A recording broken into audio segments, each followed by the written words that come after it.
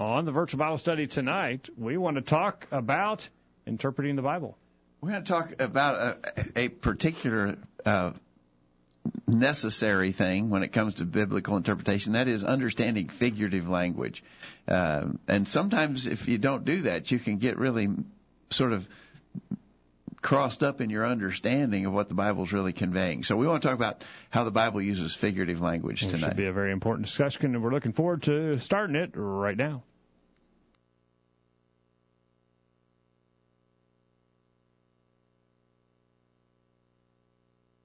It's time for this week's edition of the Virtual Bible Study. The Virtual Bible Study is a live, internet-only call-in program dedicated to the honest study and discussion of God's Word. Do you have a question about something in the Bible, or are you simply interested in learning more about the Scriptures? If so, we hope you'll stay tuned tonight as we look into the pages of God's Word. The Virtual Bible Study is brought to you this time each week by the College View Church of Christ in Columbia, Tennessee. You can participate in the discussion tonight by calling 931-381-4567 or by emailing your questions or comments from collegeview.com. We hope you'll take out your Bibles and study along with us as we begin an exciting study of God's Word on this edition of the Virtual Bible Study. And we welcome you into the Virtual Bible Study for Thursday, September 19th, 2019. Thank you for joining us on the program tonight. My name is Jacob Gwynn. My father, Greg Gwynn, is here. Hello, Dad. Jacob, great to be with you tonight. Good to be with you. Kyle's behind the controls. Welcome back, Kyle. Glad that you're here. It's good to be here. And we're glad that you're with us tonight, and we look forward to hearing from you. The number was just given, and sign in with the other listeners in the chat room tonight and share your comments there. We look forward to hearing from you. And send us an email anytime, questions@collegeview.com. That's for those of you especially who are listening in the recorded version. You'll want to share your comments with us there. Send us an email to questions@collegeview.com. We're going to talk about, well, first of all, before we do that, we remind you that we can get you a bumper sticker if you help us advertise the Virtual Bible Study. We'd like you to share our information on Facebook, the Virtual Bible Study on Facebook, and do your part to help us get the word spread about the Virtual Bible Study. We appreciate that very much. And remember that you can get on our email update list by sending us an email to questions@collegeview.com. Now, before we go any farther, less than a month from now, a special event coming up. Yeah, we'll start talking about this briefly, and we'll talk more as we get closer. We're going to have a gospel meeting here at College View beginning Sunday, October 13th. It'll run through Friday night, October 18th. And we'll have different speakers each day, and I think it'll be really good. And if you're close by to Columbia, Tennessee, we hope you'll come and join us at College View. Mark the calendar dates, October 13th through 18th. We'll be able to find more information on our website here shortly. Yeah, we don't have it up yet, but we will soon. Okay. And, well, Kyle, we might be doing all the talking tonight. Yeah, I've had a frog in my throat all week, so I hope that doesn't get too bad tonight. So this is a problem that we're talking about tonight. A lot of folks have trouble, and we can have trouble if we don't understand figurative language, how it's used in the Bible. It can cause us a lot of problems. Yeah, and we're going to show a lot of examples. To our update list today, I sent out a list of I don't even know how many different kinds of figures of speech that are used in the Bible, but not exclusive to the Bible. We use figures of speech every day. I mean, many, many times a day. We use figures of speech for various purposes to convey information. We do that for the purpose of conveying a certain thought, maybe to emphasize something that we're saying, or to illustrate something that we're saying. We use figures of speech a lot, and so it shouldn't be too surprising to us to know that that sort of language is used in the Bible as well. It's just a very basic form of human language communication. Your update email this afternoon sort of brought back bad memories of high school English class. So because got a lot of those terms because we're talking about language, and the Bible is using language that we use every day. We won't read the whole list, but things like simile and allegory and metonymy and hyperbole. I mean, those are things that you do find in English class, but the Bible is written in human language so that we can comprehend. And so we should not be surprised to find figurative language. Now, what that means is we have to be perceptive of it. We have to be keen to pick up on the figures of speech that are being used and not try to. The big problem is when you try to force a literal interpretation on a thing that was meant to be figurative in nature. And people do that with the Bible, and a lot of erroneous conclusions are reached because of that. So we got to this is just one aspect of proper biblical interpretation and understanding, and we need to be aware of it. And that's all we intend to do with our lesson tonight, is to show the Bible speaks to us in these ways. Okay, so it's going to be an important discussion here. 877-381-4567 is the number to call to have your voice heard tonight on the program. All right, so we're just going to start down through this list. Let me count how many I've got here. And I had an email today that said there's probably other forms and of figures of speech. One emailer talked about merisms. It's not in my list. I had to actually look up what is a merism.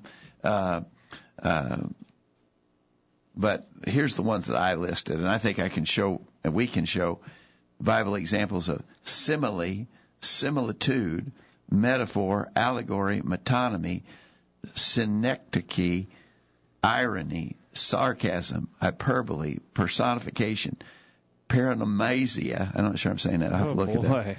Anthropomorphism, paradox, parable, and prolepsis.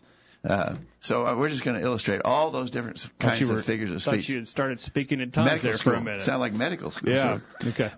And then at the end, what we want to do is we want to discuss some ways that help us to know when such figures of speech are being employed. Okay. Some rules of interpretation. All right. So we'll try to balance our discussion on both parts of that. But let's just start in by talking about a figure of speech used in the Bible, and that is a simile. And a simile is a comparison in which anything is likened to something else, and the comparison uses the words as or like. For instance, you might talk about someone who is very stingy with their money. And I know people may not use this in all parts of the country, but sometimes here we talk about that guy's as tight as bark on a tree. Mm-hmm. As tight as bark on a tree. When you hear that word as or like, you can be pretty well aware that a simile is being employed. Peter did this, 1 Peter 1, verse 24. For all flesh is as grass, and all the glory of man as the flower of grass. The grass withereth, and the flower thereof falleth away. Jesus used this when he described the Pharisees.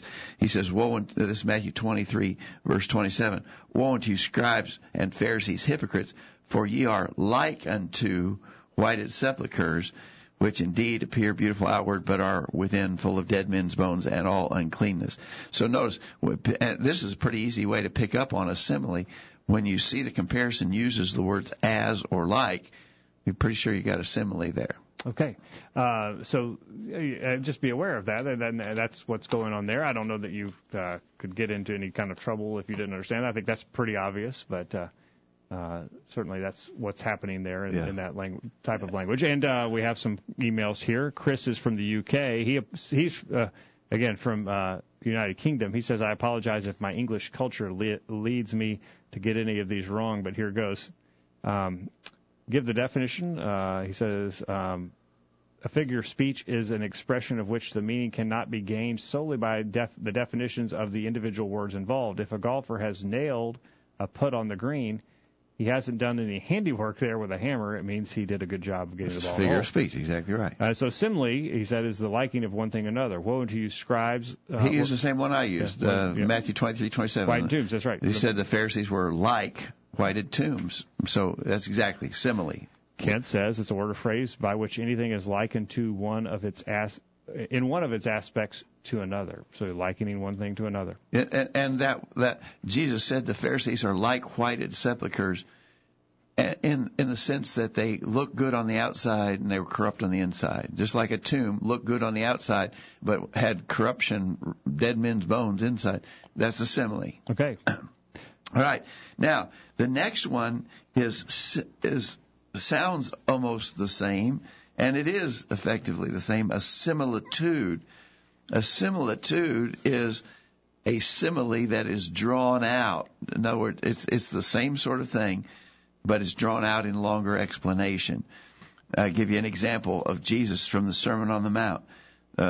Very famously at the end of the Sermon on the Mount, Matthew 7, beginning verse 24, Jesus said, "Whosoever heareth these sayings of mine and doeth them, I will liken him unto a wise man which built his house on a rock, and the rain descended, and the floods came, and the winds blew, and beat upon that house, and it fell not, for it was founded upon a rock. Every one that heareth these sayings of mine and doeth them not shall be likened unto a foolish man which built his house upon the sand, and the rain descended, and the floods came, and the winds blew, and beat upon that house, and it fell, and great was the fall of it." So that's a lot longer. That's not, Jesus said, when he used a simile, he said, "You Pharisees are like whited sepulchres." Boom. Short statement. But here, he said, if you hear and do my commandments, you're like unto a wise man that built his house on the rock. And if you hear these sayings of mine and do them not, you're like unto a foolish man that built his house on the sand. And I mean, the explanation went much longer, and that's just pretty much the distinction between a simile and a similitude. All right. In the chat room, Jared references a simile in Psalm 1, verse 3, the man who meditates on God's law, his delight is in the law of the Lord. He's like a tree planted by streams of water that yields its fruit in its season, and its leaf does not wither. And all that he does, he prospers. See the key word there, like. He is like a tree planted by the water. Right? And it helps us to understand that person's life, what it's going to be like. It's going to be that fruitful life. So we got a couple of easy ones out of the way, simile and similitude. How about one more before our break? A metaphor. Now you hear people you hear people say, "Oh, that's a metaphor," and we do use metaphors alike a lot in our daily life. A metaphor is a comparison reduced to a single word, expressing similarity without signs of comparison. In other words, it's not like. You don't use like or as. You just use the word. You might say about a guy. That guy is a clown. Well, he's not literally a clown. And he's not, you could say, if you were going to say it in a simile, you would say, that guy is like a clown. That'd be a simile. But if you're going to use a metaphor, you just say, that guy is a clown. Or in a more complimentary way, you could talk about some lady and say, she's a jewel. That would be a metaphor. So the metaphor says, instead of saying that someone is like or as, it says that person is. Jesus used a metaphor when he described Herod in Luke 13, beginning verse 31. The same day there came certain of the Pharisees, saying unto him, Get thee out, depart hence, for Herod will kill thee. And he, Jesus, said unto them, Go ye and tell that fox, Behold, I cast out devils, and I do cures today and tomorrow, and the third day I shall be perfected. Now, notice he just said Herod is a fox. He didn't say Herod is like a fox. So the simile, the metaphor, is a more powerful figure of speech than the simile. It wouldn't be as strong as that Herod, he's like a fox. Well, you could say that. It would have been accurate. But the metaphor is more powerful when he said, go tell that fox. In other words, Herod is a fox. So, and by the way, maybe much more appropriately and meaningfully, Jesus used metaphor when he established the Lord's Supper. In Matthew 26, beginning verse 26, as they were eating, Jesus took bread and blessed it and brake it and gave it to the disciples, saying, Take, eat, this is my body. And he took the cup and gave thanks and gave it to them, saying, Drink ye all of it, for this is my blood of the New Testament, which is shed for many for the remission of sins. And so that's a metaphor. Sometimes we hear folks who have some objection when we're at the Lord's table. It's not uncommon to hear people say, I don't like using the expression, this bread which represents Christ's body. Because the Scripture says this bread is his body. The fruit of the vine is his blood.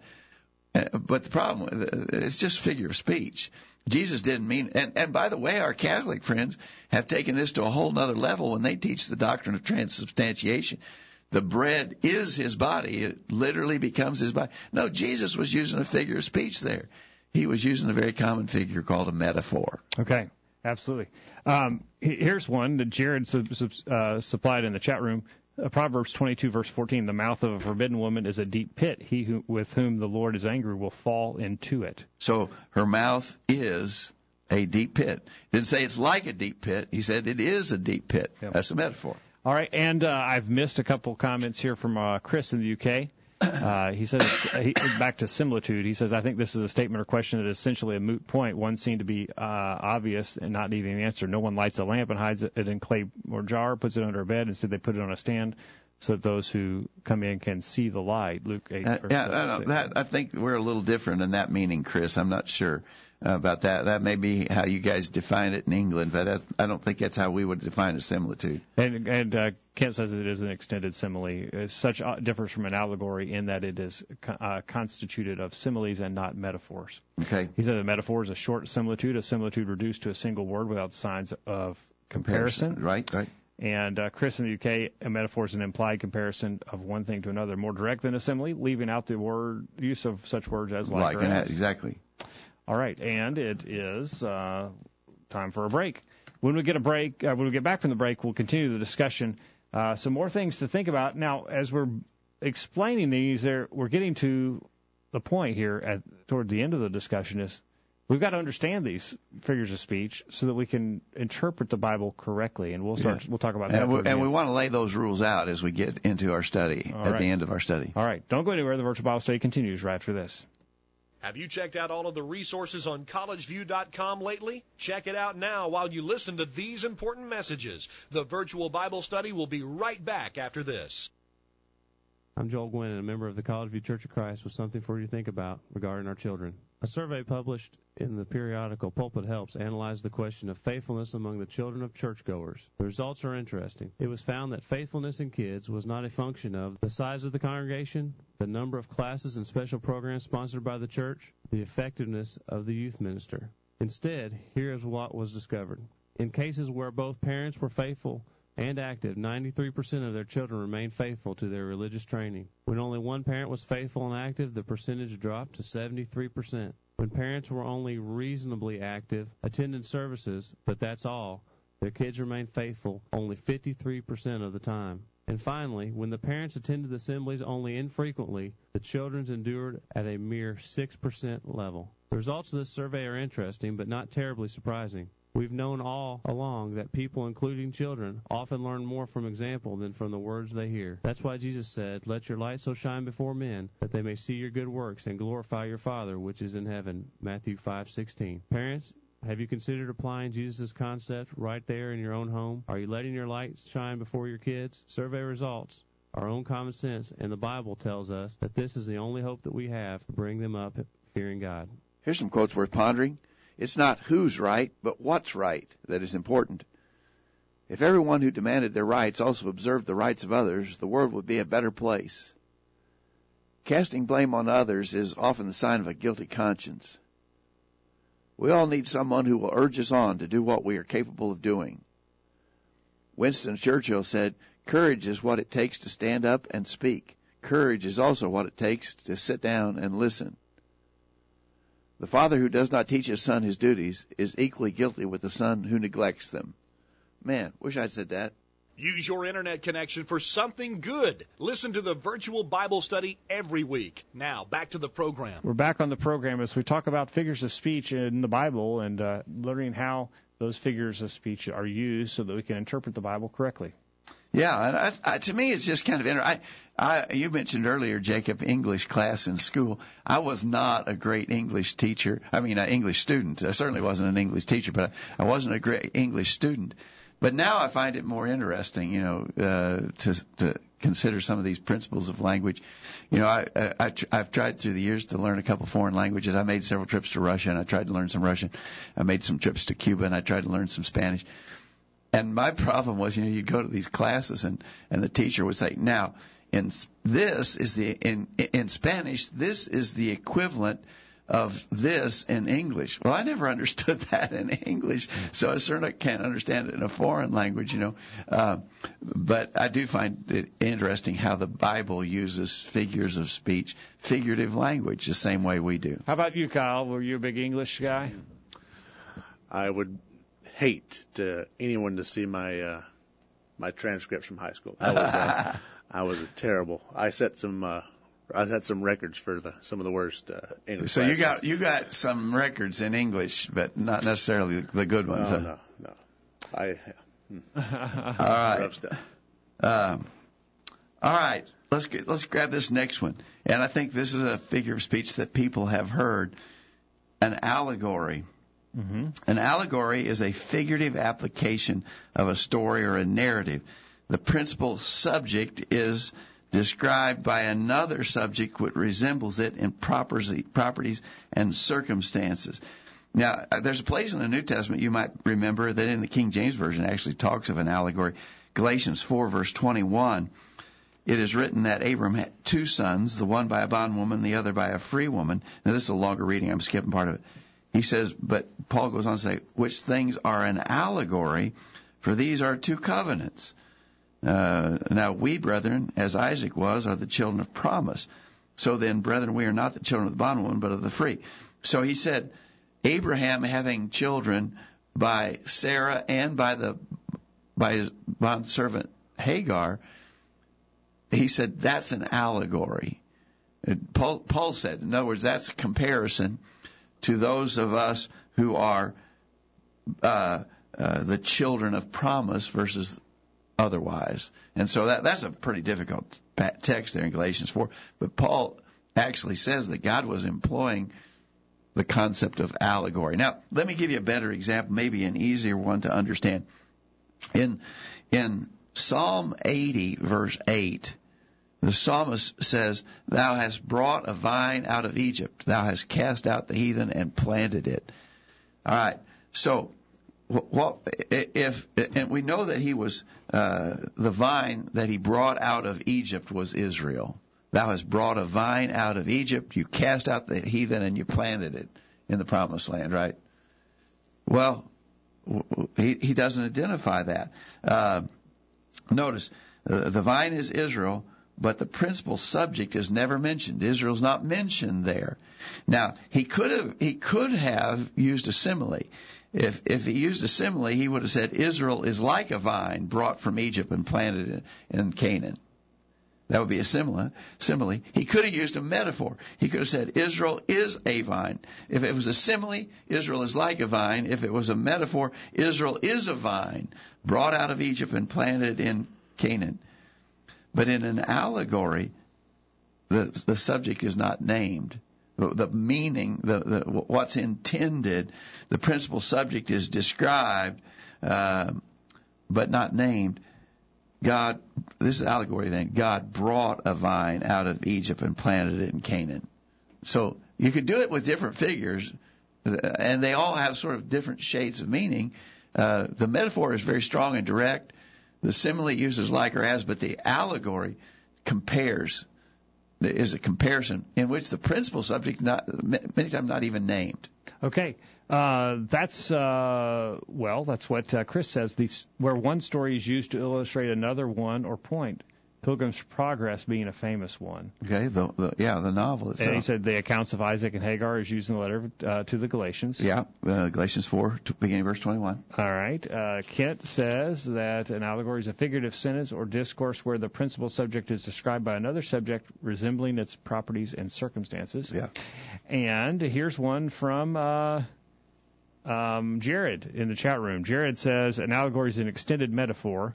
Ecclesiastes 12:1. Remember also your Creator in the days of your youth, before the evil days come and the years draw nigh, when you will say, I have no pleasure in them, before the sun and the light and the moon and the stars are darkened and the clouds return after the rain in the day, when the keepers of the house tremble and the strong men are bent and the grinders cease because they are few, and those who look through the windows are dimmed and the doors on the street are shut. And then he goes on to just a longer passage, clear through verse 12 of Ecclesiastes 12, and which is an allegory. In other words, he never says that he's talking about a man growing old.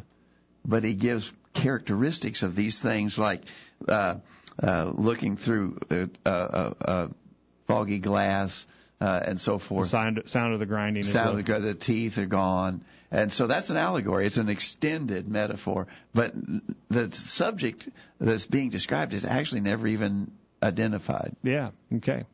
Thanks, Jared. Good, Jared. That's really good.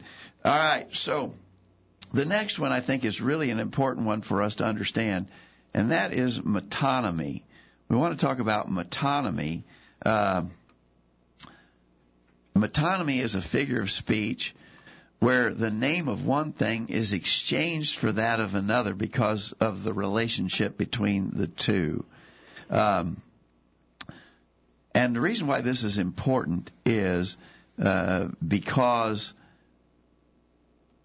especially because of some false teaching that is done concerning the Lord's Supper. In 1 Corinthians 11, verse 26, Paul said, "As oft as you eat this bread and drink this cup, you do show the Lord's death till he comes." How do you drink a cup? Do you take a hammer and smash it up and pulverize it and then mix it up with water and drink it? No, I don't think so. No, that's metaphor. The cup is used to represent the contents of the cup is what you drink. You don't drink the cup, you drink contents of the cup. But the two are so closely related to one that you could name the one in the place of the other. Yep. And so a metaphor, the name of one thing is exchanged for that of another because of the relationship between the two of them. Okay. And that's really important. And we've talked before on the Virtual Bible Study about the one cup question. There are some folks who are pretty adamant that when we observe the Lord's Supper, we should all drink from just one cup, one container, instead of multiple drinking vessels. You can get back in our archives and find past programs where we've dealt with that. But the misunderstanding is the misunderstanding of the principle of metonymy and that one cup position. Kent says a figure of speech where the use of the name of one thing is used for that of another. And Chris in the UK says the substitution of one thing when speaking of another, like the president for the White House. Yeah, that's a perfect example, Chris. Today, the White House announced that, we're imposing tariffs on China. The White House can't speak. How did it announce that? Well, the White House is so closely connected to the president that that's just a figure of speech that is used to say the president announced tariffs on China. He references 1 Chronicles 17, verse 2, "He is the one who will build a house for me, and I will establish his throne forever." Okay. So Jesus was to build a house and to have a throne, but of course that's figurative because he never built an actual house and never sat on a literal throne. Okay. All right. All right. I hope that our listeners are enjoying this sort of this passing through different Bible passages where we see figures. Our point is a very simple one. Figures of speech, they're everywhere. They are in our language, in our daily language. They are all throughout the Bible. The next one, and you got to be this. I hear this pronounced different ways, but I think the proper pronunciation is synecdoche, synecdoche, synecdoche. Sometimes I hear people pronounce it synecdoche, and I don't think that may be an acceptable alternate pronunciation, but the best of my knowledge, it should be synecdoche. And that's when something more or less is put for the precise thing meant. The whole is put for the part, or the part is put for the whole. For instance, Luke 2, verse 1, at the time of Jesus' birth, it came to pass in those days that there went out a decree from Caesar Augustus that all the world should be taxed. Well, the Romans were the powerful empire of the day, but they didn't control the whole world. They didn't tax the whole world. But they had such a significant hold on the world that they could say all the world. That's a figure of speech, in which a part is put for the whole, or a whole is put for the part. Jesus used that figure when he told his disciples in Mark 16 verse 15, "Go ye into all the world and preach the gospel to every creature." Every creature. Well, when's the last time we've been out preaching to the cows and the giraffes? Well, that's synecdoche. Okay. All right. What do we got here for argument? So Chris in the UK says, I may be wrong, but I think it's like a merism, which is the use of two or more things to act as boundaries and encompass all that is in between, like heavens and earth, meaning all created things. Blessed are you, Simon, son of Jodah, for flesh and blood has not revealed this to you, but my Father in heaven. Maybe, Chris, maybe. I'm not real sure about that. That might be an example. And that is another figure of speech, a merism, which one of our respondents mentioned is one of them that wasn't on our list. There may be some overlap there. A figure of speech, Kent says, where a part is used in the place of a whole. Okay. That's my understanding of that as well. Okay. How are we doing on time? We need to get a break. It is break time. All right. Let's get a break, and when we get back, we'll continue the discussion. We're going to have to go faster, I think, on the other side. Yeah, I think so, too. Don't go anywhere. We're back right after this. Now you can listen to a podcast of a recent sermon every week. Find out more at collegeview.com. There's more of the virtual Bible study right after these important messages. This is Greg Gwynn with this week's Bullet Point. He has been married to his college sweetheart for 15 years now. They have 2 kids, a lovely house in the suburbs, and lots of friends. He's got a good, secure job. Everything looks great, but in recent months he has been depressed and unhappy. His wife, noticing these changes, has been worried about him. Is he having a midlife crisis? Is there another woman? Finally, she summons up the courage to ask him what's wrong. He assures her that there's no other woman. He would never do such a thing. What's the problem? Well, he says, to be totally honest, I just don't love you anymore. Her pain is deep and obvious. But the husband hastens to add, don't worry, I'm not going to leave you and the kids. I'll still be here. I know it would be wrong to get a divorce. I'll fulfill my obligations. We'll keep going on. How do you think the wife will react to that? Do you imagine that she will be relieved? Will she be happy to know that their marriage will continue, but only as an outward show? Is that enough? Can fulfilling obligations take the place of, I love you? This imaginary account has too many real-life counterparts. We think there are a number of spiritual parallels, too. How many Christians have lost their real love for the Lord? Oh, yes, they continue to go through the motions. They worship regularly and even show up for some of the special things, but it is done out of obligation, not out of genuine love. Will that suffice? Absolutely not. Jesus says, quote, I have somewhat against thee because thou hast left thy first love. Repent and do the first works, or else I will come unto thee quickly and remove thy candlestick out of his place. Revelation 2, verses 4 and 5. The Lord desires service based on love. Nothing else will do. That's this week's bullet point. Think about it. I'm Kate, and I'm 3 years old, and this is the Virtual Bible Study. A streaming Bible study. Why didn't I think of that? Now back to the guys. We're back on the program. Remind you, this program is brought to you by the College View Church of Christ in Columbia, Tennessee. We want you to find out more about us by visiting our website, thevirtualbiblestudy.com, and at collegeview.com, which you can get to from thevirtualbiblestudy.com. You'll find the link to our sermon broadcast. Kyle, got those looking good there. Yeah, 3 every Sunday. We're subvert our Bible studies and Bible classes and morning services, evening services, and playlists on there if you want to just catch them all in one run. So you're making a playlist? Yeah. I got to check that out. I haven't seen that, Kyle. Yeah. Now, are you doing it? Are you doing like themed playlist or like on our series, like a Genesis? We're doing our Genesis Bible series. It's we got 3 videos right now of it, and so if you just wanted to hear all of them that were in the Genesis class that we're doing on Sunday mornings, you just hit that playlist. Yeah. Sweet-o. Yeah. See, I'm not in that class. But I will be before long, so I can get caught up before I get there. Yeah. Well, thanks, Kyle. Appreciate you doing that. All right, go ahead. All right, the next figure of speech, we got to go quick, Jake, because I think it's really important for us to talk about these rules of interpretation. So we'll talk real quickly about irony. I think everybody understands irony when what is meant is actually the opposite of what is stated. In Job chapter 12, verse 2, when his miserable counselor friends had come and were accusing him falsely of doing wrong, Job used irony when he said, "No doubt ye are the people, and wisdom shall die with you." You know, he didn't mean that literally. He meant just the opposite, actually. He meant you guys don't even know what you're talking about. Yeah. Okay. So that's irony. What do we got? Read our emailers real quick. Yeah, irony.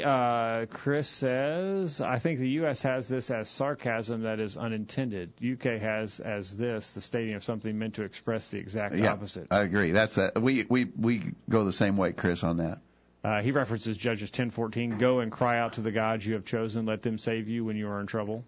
You know, okay. So sort of ironic. Because the one who stated that didn't believe it at all. Yeah.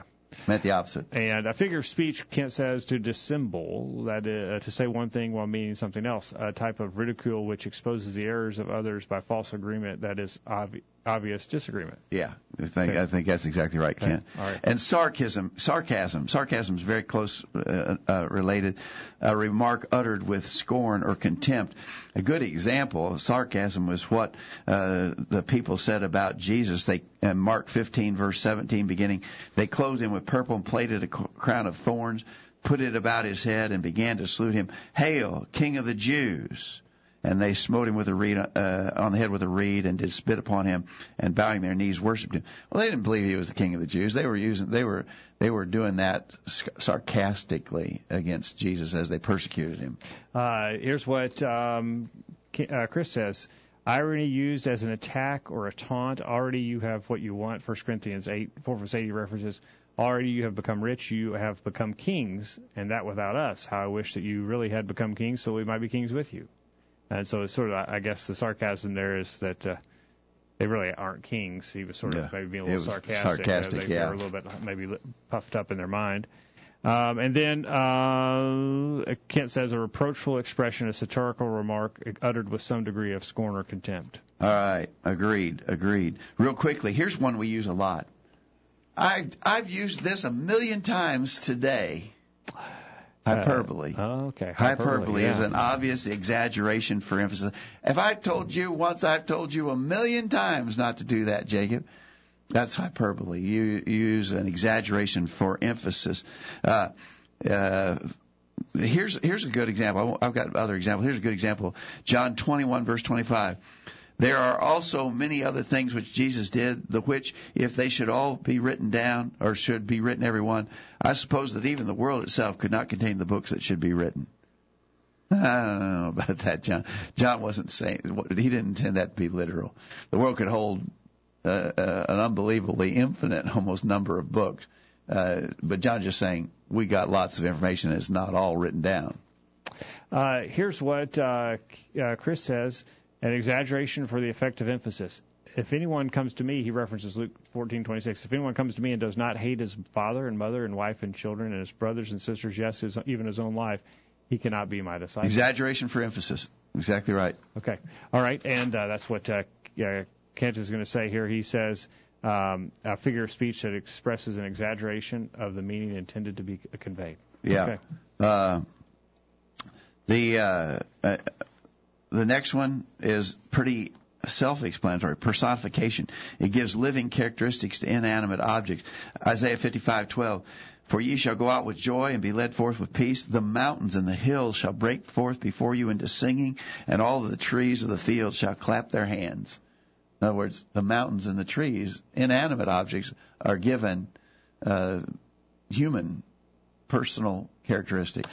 Yeah, Chris says that as well, and he references Proverbs 1:20 and 21. Wisdom calls aloud in the street; she raises her voice in the public squares. As she at the head of the gate, ahead of the noisy street, she cries out. In the gateways of the city, she makes her speech. Yeah, wisdom is sort of personified. Exactly, good one, like that. And Kent says that it's going to be an attribution of personal qualities, representation of a thing as a person or by human form. Right, exactly. Okay. Next one, paranomasia. Paranomasia is a play on words in which a word is repeated but with a variation in meaning. I like this one from Jesus, Matthew. So here's Jesus using this figure of speech. Jesus said to him, "Follow me and let the dead bury their dead." He used the word dead 2 times. But it had a different meaning. let the spiritually dead bury the physically dead. Yeah. And so the same word is repeated, but a variation in meaning. Yeah, and Chris in the UK says, learn this today. It's a posh term for a pun. Most are missed in translation. Like my example, oracle and burden use the same Hebrew word, so the first should be oracle. Jeremiah 23, verse 33, when one of this people or a prophet or a priest asks you, what is the burden? He says that should be oracle of the Lord. You shall say to them, you are the burden, and I will cast you off, says the Lord. So the word used 2 times, but in different senses. Okay. All right. And Kent says that it's a play on words. Okay. That's what we would usually say, just a play on words. If you wanted to sound all official, you could say it's a paranomasia. Yeah. Next one, anthropomorphism. Anthropomorphism ascribes human features to God. 1 Peter 3:12, the eyes of the Lord are over the righteous. His ears are open to their prayers, but the face of the Lord is against them that do evil. In other words, we're saying God has eyes and ears, his face.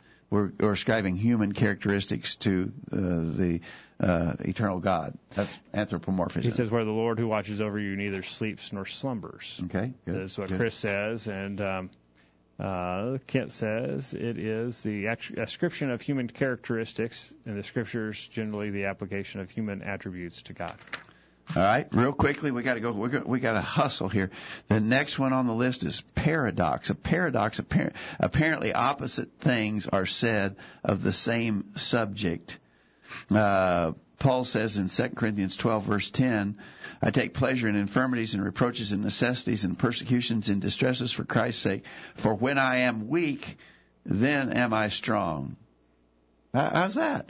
Paul says, well, when I'm weak in physical matters, in other words, I'm suffering infirmities, persecutions, I'm weak physically, but I'm strong spiritually.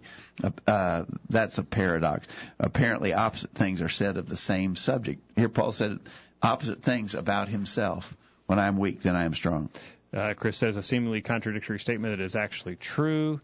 And language that is seemingly contradictory, but yet is true, says Kent. Exactly right. Thank you for those comments. The next one is parable. A parable is a story which something real in life is used as a means of presenting a spiritual moral thought. I think we understand parables very well. That's a pretty Jesus used nearly 50 different parables in his preaching, and I think everybody knows about the parables of Jesus. We'll move on. Prolepsis, an anticipation describing something given chronologically before the thing was done. Example, in John 11, verse 1, there was a certain man was sick named Lazarus of Bethany, the town of Mary and her sister Martha. It was that Mary which anointed the Lord with ointment and wiped his feet with her hair, whose brother Lazarus was sick. Wait a minute, that's John 11. Mary didn't anoint the Lord's feet with ointment until later, recorded in chapter 12. So that's prolepsis. In other words, the chronology is something is described that's not chronologically in order. How about this one? And this is interesting. Chris referenced, he says, it's a figure telling of the future. He says Abraham's very name, father of nations. He said that would be a prolepsis. I think so, and I think this is another one. In Genesis 3:20, Adam called his wife's name Eve because she was the mother of all the living. She didn't even have any children when he said that. But he named her Eve because she was the mother of all living. Yeah. Prolepsis. All right. Do we get through them all? Yeah. That's all of them. Let's get our last break real quick. And when we come back, what we want to do is we want to look at some rules that help us to know when such figurative language is being used so that we don't get thrown off by it. All right. We'll get that on the other side. We'll go to the top of the hour right after this. These guys are doing all of the talking. We need to hear from you. Call in now. The virtual Bible study continues right after this. Are you sure that the Bible said something, but you just don't know where? Is your salvation based on a passage that you know is in the Bible, but when asked, you couldn't find it? Do you do things in worship, but you couldn't turn to a book, chapter, and verse to show that God wants you to do it? If you answered yes to any of these questions, you may be suffering from BDD, Bible Deficit Disorder. God said, my people are destroyed for lack of knowledge. The College View Church of Christ is dedicated to overcoming Bible deficit disorder in the metro area by teaching the Bible, the whole Bible, and nothing but the Bible. You are invited to attend our worship services on Sunday at 9:30 a.m. and 6 p.m. Join us in the fight against Bible deficit disorder. Attend one of our services for a healthy dose of the Bible. That's at the College View Church of Christ. Please don't give in to Bible deficit disorder. We're tracking the trends on the virtual Bible study. Almost 50% of all marriages in the United States will end in divorce or separation. Researchers estimate that 41% of all first marriages end in divorce, 60% of second marriages end in divorce, and 73% of all third marriages end in divorce. That information is via wflawyers.com. The Word of God says in Malachi 2, verse 16, "For I hate divorce, says the Lord, the God of Israel." And whatsoever ye do in word or deed, do all in the name of the Lord Jesus, giving thanks to God and the Father by him. Colossians 3:17. Now, back to the program. We're back on the program, and we're going to the top of the hour now talking about rules for how to interpret the Bible when these figures are used. Yeah. I'm going to go through my list real quick, and then we may see if Kent has sent us in some suggestions, so we'll see if we can get to his. We're just going to run short on time, I'm afraid. So let the context suggest to you whether it's going to be figurative language or not. Right. Revelation 1:1, the revelation of Jesus Christ, which God gave to him to show unto his servants things which must shortly come to pass, and he sent and signified it by his angel to his servant John. Well, there's your tip-off, right? The very first verse of Revelation says, look for signs, symbolic language, figurative expressions. So the context will very often help us pick up on that. You know, for a lot of people who try to make literal applications of the words in Revelation, and they get all crossed up because of that, and there's some notable false doctrines that are taught based on misapplication of figurative language in Revelation. If they had observed that simple rule, they could have avoided that. All right. Certainly. Absolutely. Number two, it's got to be a symbolic or figurative language when the literal meaning involves a possibility. Go back to that one I mentioned a minute ago, Matthew 8, verse 22. Jesus said, "Follow me and let the dead bury their dead." Well, that can't be literal. That's got to be figurative, because dead people, literally dead people, can't bury other people who are literally dead. That has got to be, what was that figure of speech that we said? Paranomasia. That's paranomasia. Yeah, that's what I was thinking. Paranomasia, yeah. All right. Rule number 3. It can't be literal. It must be a figure if the literal would make a contradiction. Okay, explain that one. All right. So we know that Hebrews 9:27 says it's appointed men wants to die, but after this the judgment. So everybody's going to die. But Jesus said in John 11, verse 26, "Whoever liveth and believeth in me shall never die." So we know men die, and the Bible even says men all face physical death. So when Jesus said, "Whoever liveth and believeth in me shall never die," then that has to be figurative speech, because it couldn't be literal, or we'd have a contradiction between the two passages. So he's talking spiritual there, not physical. Yeah, you're going to never die spiritually. Yeah. Okay? All right, rule number 4. When the literal would demand something that is wrong. All right, so this one I think Chris suggested, Luke 14, beginning verse 26, "If a man come to me and hate not his father and mother and wife and children, brethren, sisters, yea, his own life also, he cannot be my disciple. Whosoever does not bear his cross and come after me cannot be my disciple." Well, a literal would demand us to do something that we're not supposed to do. We're supposed to love our father and mother, honor our father and mother. Yeah, so so this hate can't be literal, or Jesus would be instructing us to do something that elsewhere is condemned in the Scriptures. So maybe talking a little bit of a hyperbole here. Yeah, I think it is. Exactly. Okay. All right, next rule, rule number 5. When the Scripture actually says it's a figure. In John chapter 2, verse 18, the Jews said to him, "What sign showest thou us, seeing thou doest these things?" Jesus answered and said to them, "Destroy this temple, in 3 days I will raise it up." Then said the Jews, 46 years was this temple in building, and wilt thou rear it up in 3 days? But he spake of the temple of his body. The text itself says he was using figurative language there. He didn't mean the literal temple in Jerusalem. He was talking about the temple of his body. But the text actually tells us that that's what he was doing. All right. The Jews really misunderstood that, and they tried to use it against him later, but it was a figure of speech. Now, they may not have, obviously didn't have the benefit of the text. John's explanation. But we do, as we read it, yeah. it says he's talking in figurative language. We can understand that. Yeah. Okay. Next rule. When the definite is put for the indefinite. So remember when Peter asked Jesus, Lord, how oft this is Matthew 18, beginning verse 21.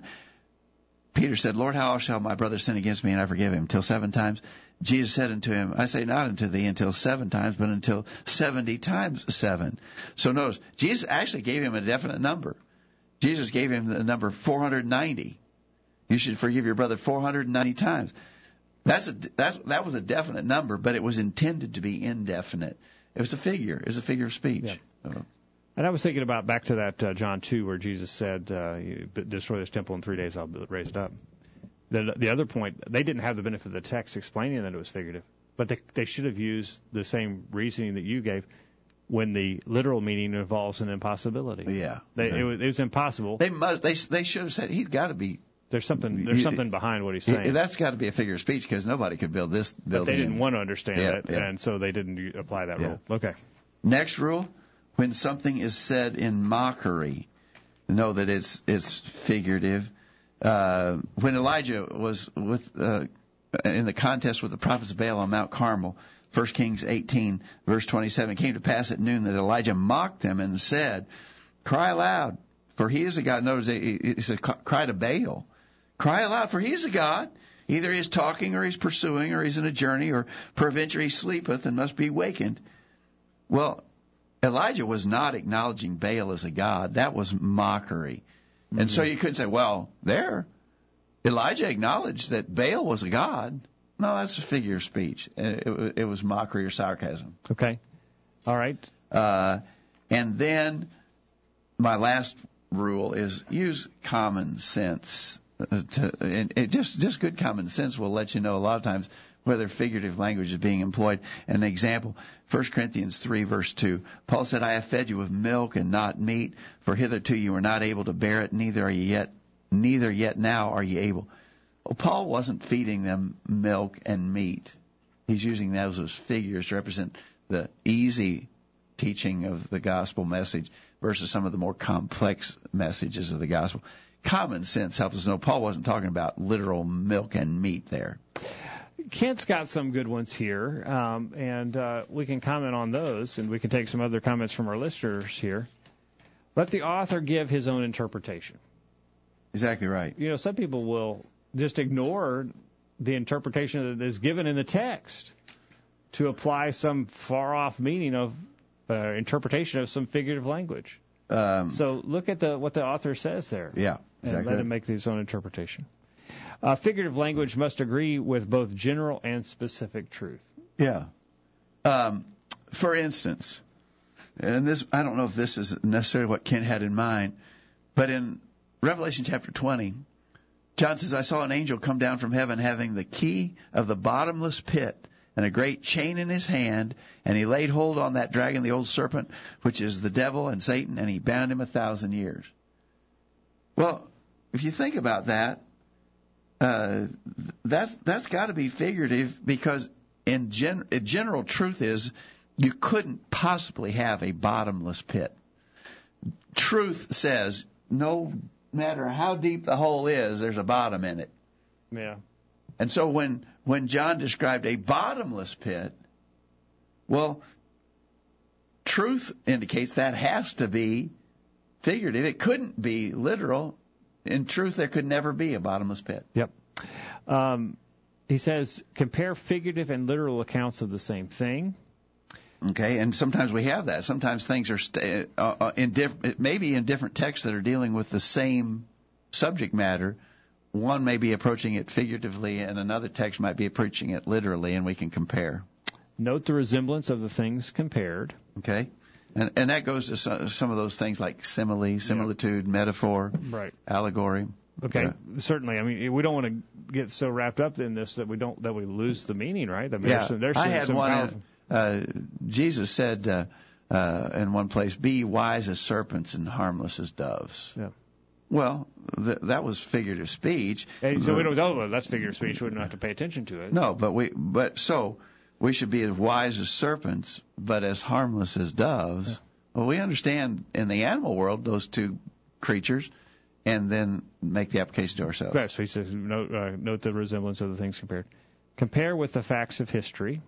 All right, so we might know that some things are figurative because history.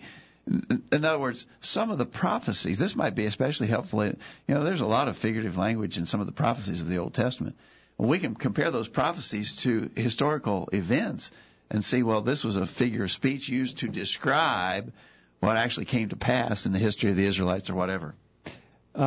There must not be a contradiction with any inspired interpretation or application of the language. That's right. In other words, whatever meaning, this is just a very critical, fundamental principle of biblical interpretation. You cannot put a meaning on one passage that necessarily forces a contradiction with another passage. Okay.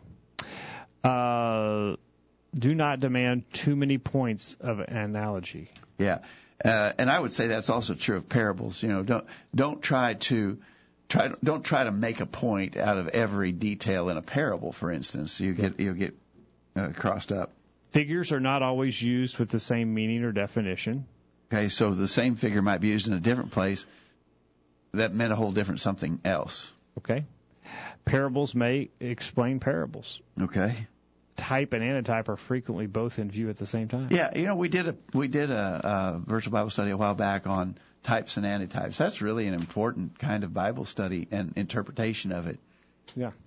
All right. Well, appreciate those comments from Kent. Chris, thank you for your comments as well, and for the listeners in the chat room. A good discussion. Important, just a pretty basic discussion about how to understand figurative language as we're reading our Bibles. Yeah, and I think it's valuable for us to realize and not be surprised. The Bible uses figurative language. It uses figures of speech, just like we do. That's how humans communicate, and God used those methodologies to communicate to us. Kyle, any comments from your side of the board tonight? No, it's good. I think, like our old commercial, Bible, study your Bibles. There are so many lessons, and there are hyperboles and there are similes. We use everyday words and everyday, interpretations of, studying our Bibles. So just make sure we're studying our Bibles, and we can pick up on all of these figures of speech. Exactly right. Exactly right. Kyle's sharp as a tack on running that video back there. Yeah, he is. Yeah, it's slick. He's sharp. He is. I'm trying to say, you got the best one. Yeah, he's sharp as a tack. He's quick as a cat. Oh, yeah. That's a simile. If only I was quick as a cat in real life. All right. Thanks, Kyle, for being here tonight. There you go. Thank you. Dad, thanks for the discussion. Thanks, Jacob. Thank you for joining us on the program, and hope you benefited from our study and discussion of God's Word. Hope you make plans to be back here this time next week for another edition of the Virtual Bible Study. In the meantime, we encourage you to put God first in your life, study His inspired Word of the Bible, and live by it every day. You'll never regret it.